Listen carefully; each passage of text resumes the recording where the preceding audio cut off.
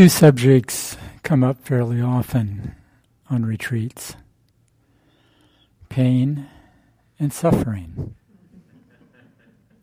This retreat is no exception.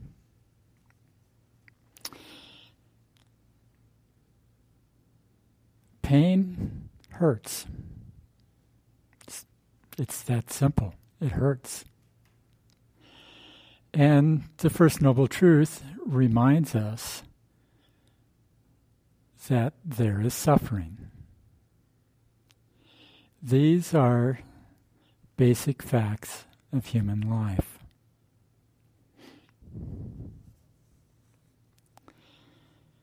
Suffering is one of the things that we're confronted with when we sit down to meditate on retreat. Even if we're physically healthy, once we start holding the body in the same position for meditation period after meditation period, it starts to hurt. Right? Yeah. And when we turn our mindful attention to our inner world,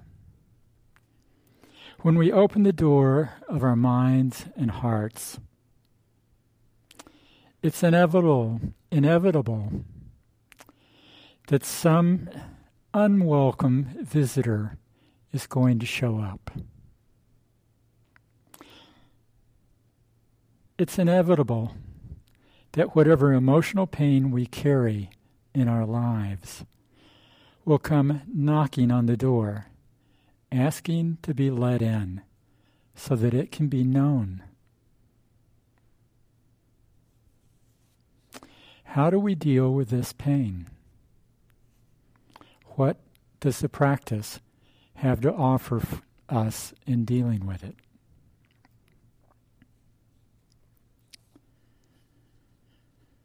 In the Samyutta Nikaya, chapter 36, Sutta 6, the Buddha says,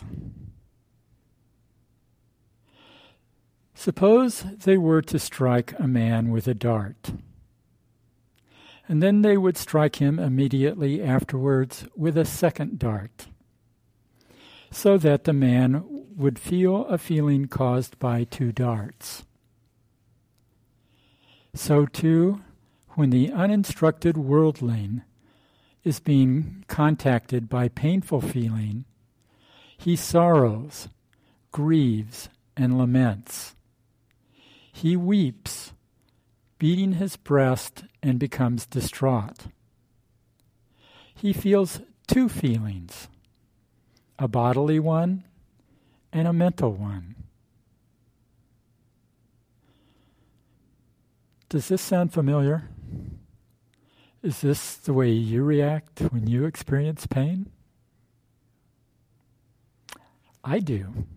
Maybe not quite as dramatically as beating my breast and all of that, but sometimes. The sutta goes on. Being contacted by that same painful feeling, he harbors aversion towards it. Being contacted by a painful feeling, he seeks delight in sensual pleasure. For what reason? Because the uninstructed worldling does not know of any escape from painful feeling other than sensual pleasure.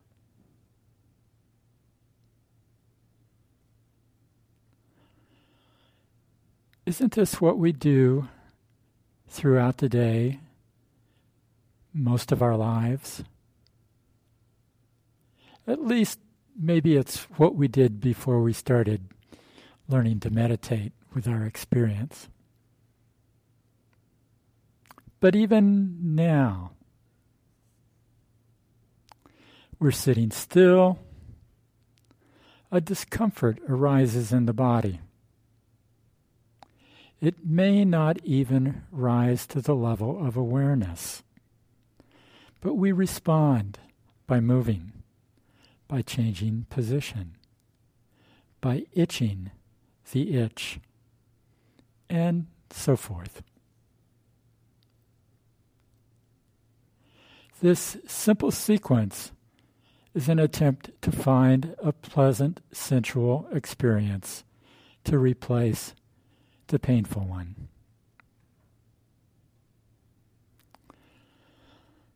And of course, to some extent, our consumer culture is built around finding just about any kind of sensual distraction that we can think of to distract us from these painful feelings, from the painful feelings of living in these human bodies and minds.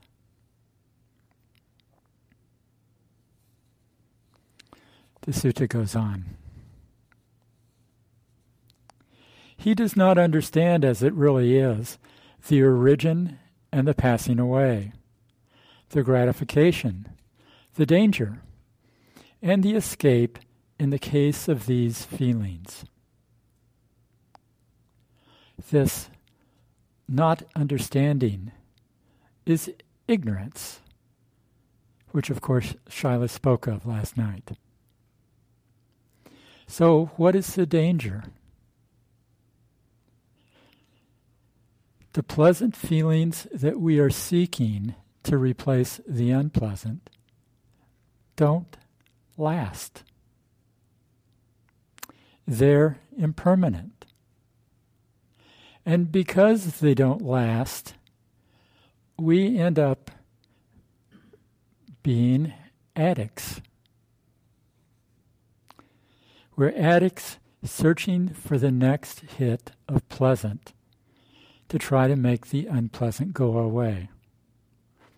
And when that pleasant moment ends, it's unpleasant to have the pleasant end. And so then we go searching for another moment of pleasant.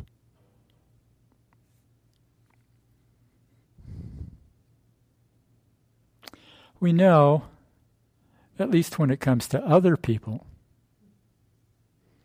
probably especially those who are searching for the pleasant in alcohol or drugs, we know that for other people, looking for the next fix, the next hit of pleasant, isn't a very good solution. It inevitably leads to another one, and another one, and another one, on into infinity, and to all kinds of suffering.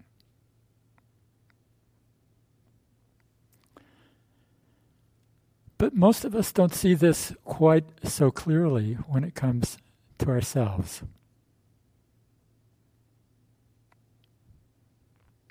So we experience pain, we try to make it go away, and inevitably we suffer.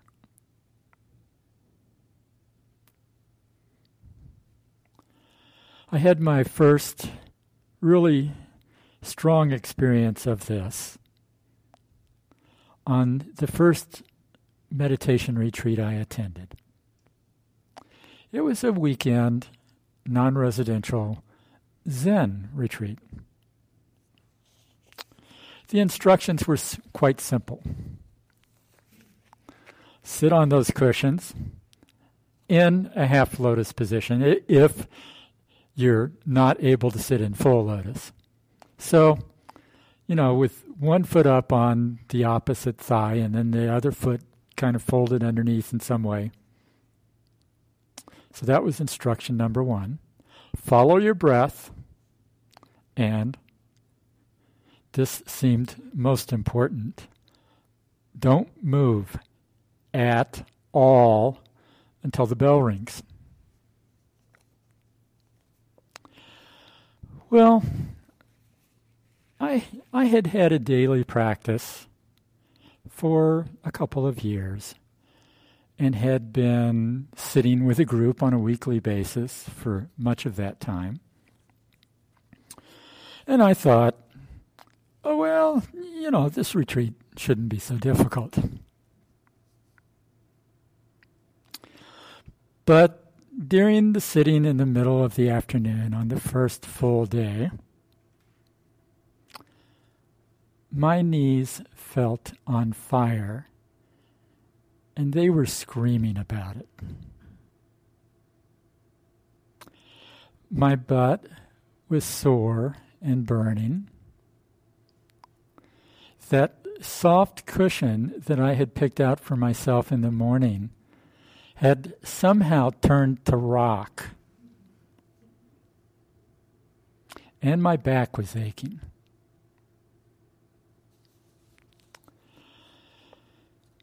And these thoughts kept arising. Isn't it time for him to ring the bell?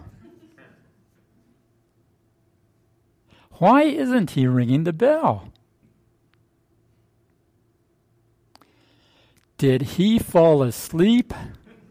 I'm sitting here dying and he fell asleep.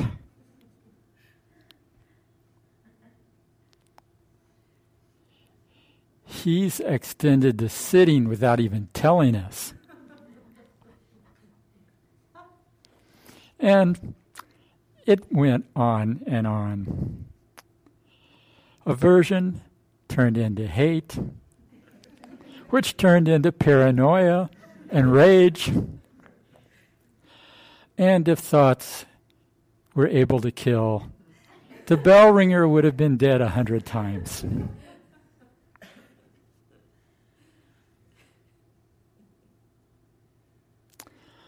Not only was my body in pain, but my mind and heart were suffering.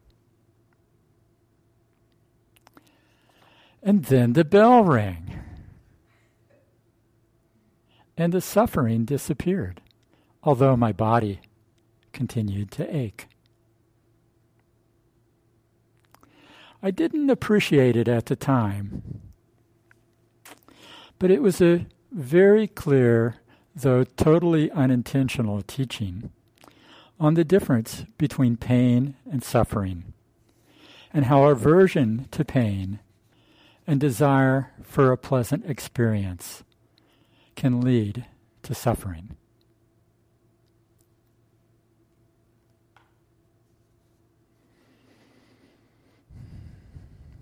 In some ways, this basic pattern of trying to escape pain by seeking the pleasant just seems fundamental to being human, doesn't it? Our world really seems to revolve around this. But the Buddha suggests that we have an alternative. When the instructed noble disciple is contacted by a painful feeling, she does not sorrow, grieve, or lament. She does not weep, beating her breast and becoming distraught. She feels one feeling, a bodily one, not a mental one.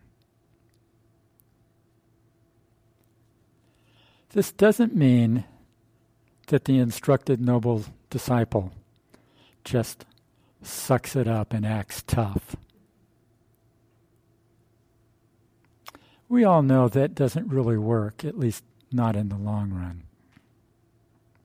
The sutta tells us, being contacted by that same painful feeling, she harbors no aversion towards it. Being contacted by painful feeling, she does not seek delight in sensual pleasure.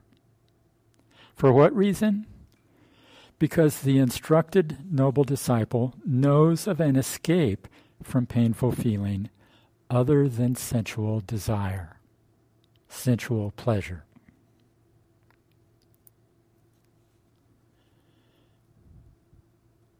Well, this path of practice is built on the idea of letting go of sensual forms of happiness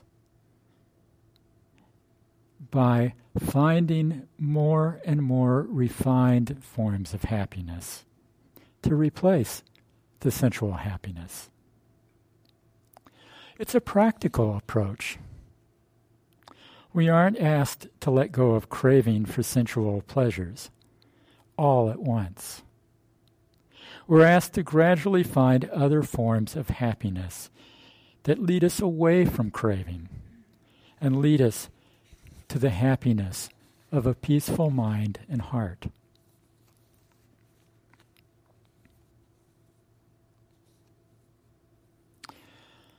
In the Itivuttaka, one of the earlier collections of the Buddha's teachings, we find the Buddha saying, "One should train in deeds of merit that yield long-lasting happiness, generosity, a balanced life, developing a mind of goodwill. By cultivating these three things, deeds yielding happiness, the wise person is reborn in bliss, in an untroubled, happy world."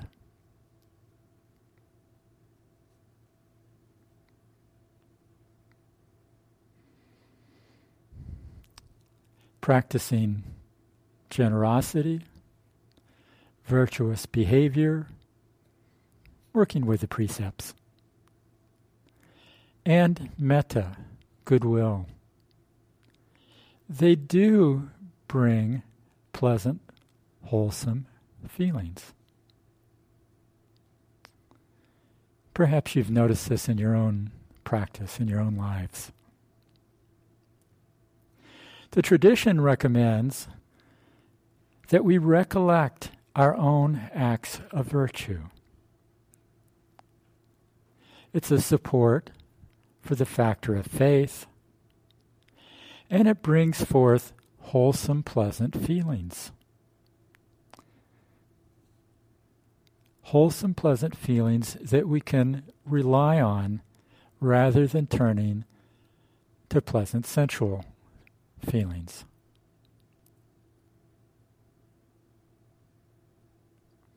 In another place in the Samyutta Nikaya, the Buddha points to an even more refined form of pleasure, of happiness.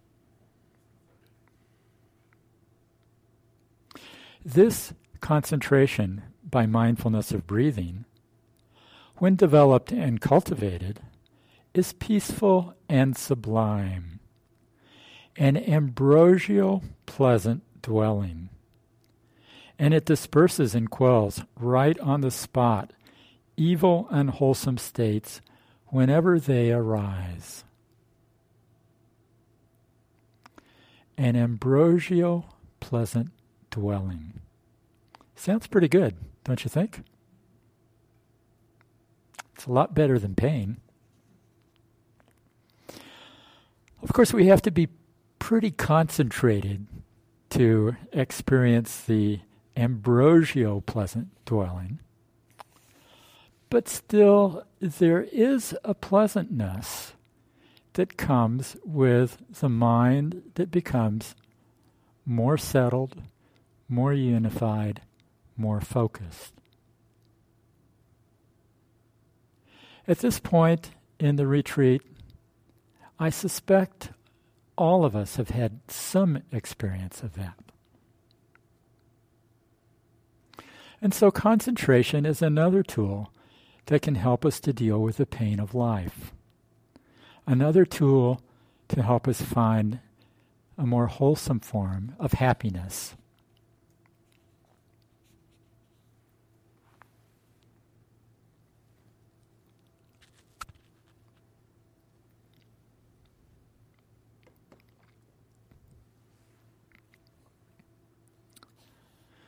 But in the discourse on the dart, the Buddha pointed to an even more subtle form of happiness.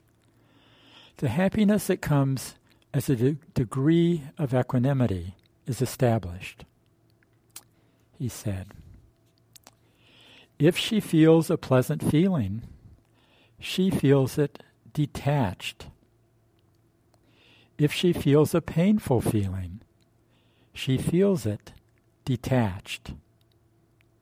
If she feels a neither painful nor pleasant feeling, she feels it detached. Detached doesn't mean that the practitioner doesn't feel the feeling. It simply means that she or he feels it without adding anything to it.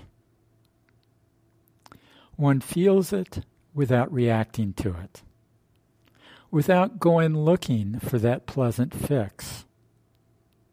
One feels it without shooting the second dart at oneself.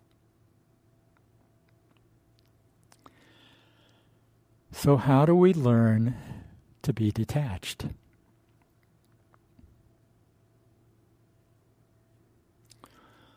One way is to first start by being conscious that pain is present and that we're reacting to it. This may seem like well, duh. When pain is somewhat intense, it's pretty hard to ignore. It's pretty hard not to know that it's present. But we reinforce our pattern of reacting to pain in the way that we respond to all the little discomforts that arise in our lives. The discomforts that precede the slight adjustments we make in our posture, the itches that we scratch, the thoughts or lack of thoughts that we react to by looking for some other kind of stimulus. These discomforts often fly under the radar. We just react and don't even notice that it happened. How often do you scratch an itch without really noticing that you're doing that? These little discomforts, though, are easier to work with than the big ones. So they're a good place to start. Once we learn to skillfully work with the little discomforts, then we're more prepared to begin to work with the big ones, the scarier ones.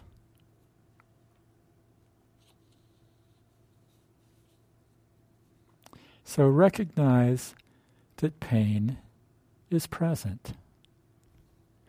Recognize that there's an unpleasant feeling occurring. Once we do have that recognition, we can take that experience as our object of meditation. Now there's an idea, huh? One thing about pain is that even in small amounts, it's usually intense enough that we give it our attention. It holds our attention pretty well. So we turn our mindful attention to the experience of pain.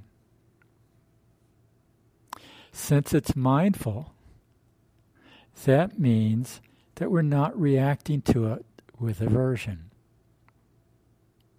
So in this first moment, we've already begun to respond to pain in a different way. We're already changing our pattern with pain.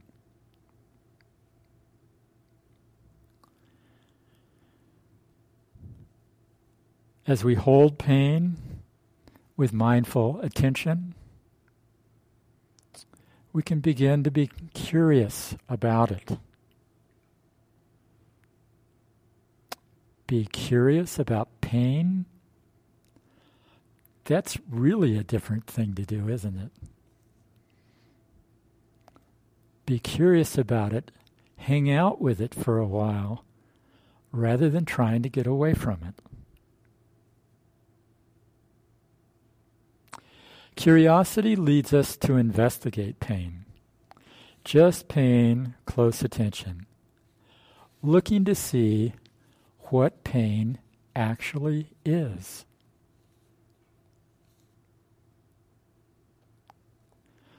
One of the first things we may notice is that there's a difference between the concept pain and the actual experience.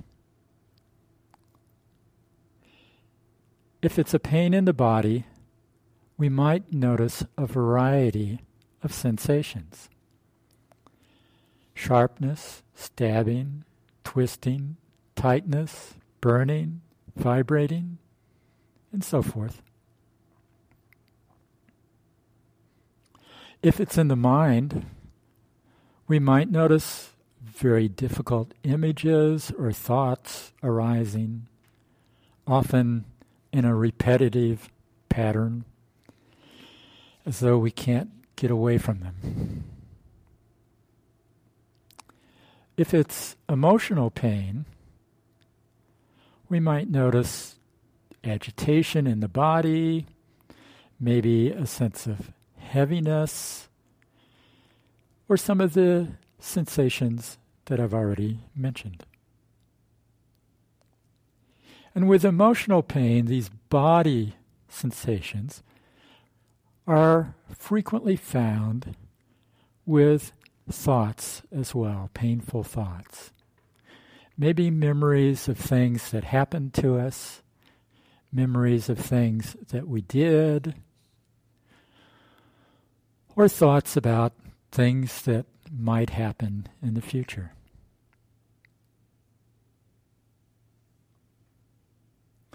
One of the interesting things about the concept of pain is that it actually holds us at some distance from the experience, the actual experience. As we get closer to the actual experience of pain, as we get up close so that we can see it and know it clearly, we often stop giving attention to the unpleasant feeling tone of the experience because we're putting so much effort into actually seeing the sensation that is there, that's arising and passing and changing.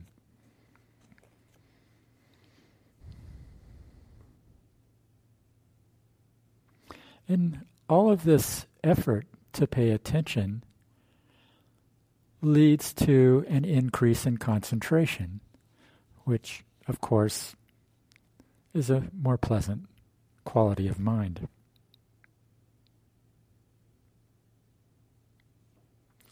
With the painful thoughts, whether they're alone or part of an emotion, it can be useful to know that they are thoughts.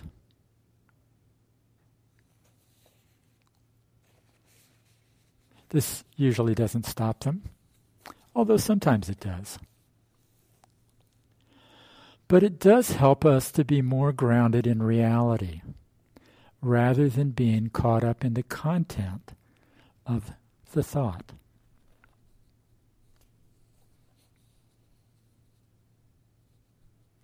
And as a balance, a counterbalance for these painful thoughts, we can ground ourselves, turn our attention to the body.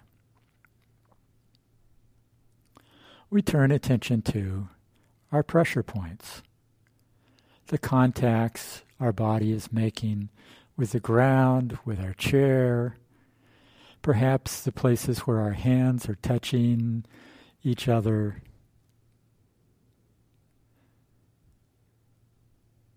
We focus on the qualities of our experiencing in the body.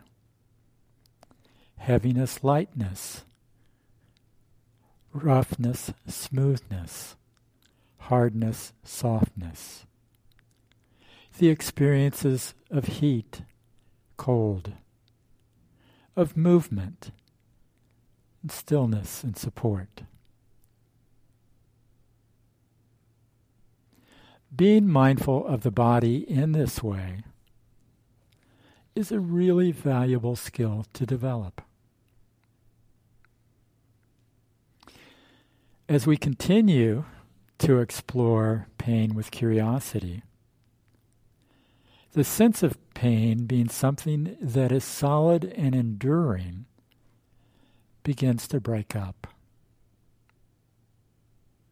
It breaks up because we're beginning to see it moment by moment.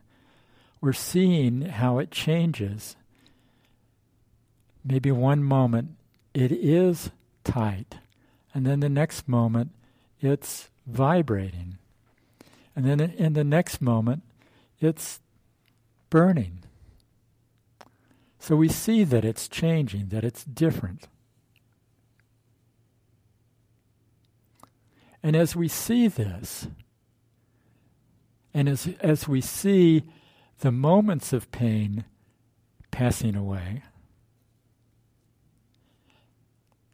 pain begins to feel like it's not quite so overwhelming, not quite so scary to deal with. It begins to feel as though it might actually be manageable, at least some of the time.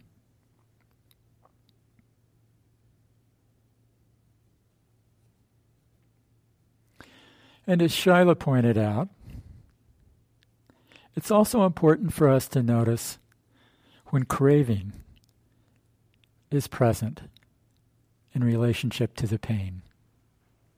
And of course, this is what the Buddha's talking about in the Sutta on the Dart.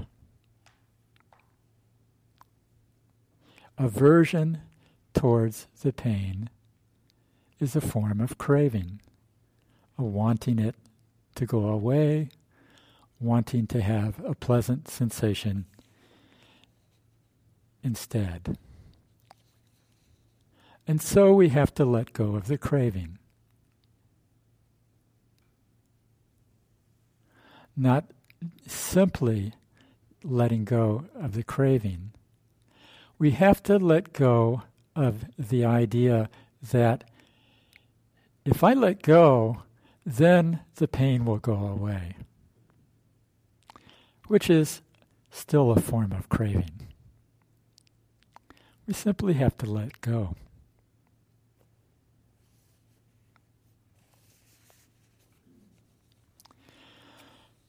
So these are some of the ways to develop the ability to meet a painful feeling with detachment, with equanimity, with contentment. As we develop an ability to be present for the pain in our lives without getting caught in aversion, without running after some sweet, sensual experience, we are developing detachment, equanimity, and contentment. It's a skill that will be useful for us as we age, as we face illness, and as we move through the dying process. But maybe even more importantly, as we learn to meet pain with mindful attention and some equanimity, we're developing the ability to live our lives fully now without getting jerked this way and that by the mind's reactivity to pain. It's a worthwhile skill to develop, one that will contribute to our long-term welfare and happiness. I'd encourage you to work at it.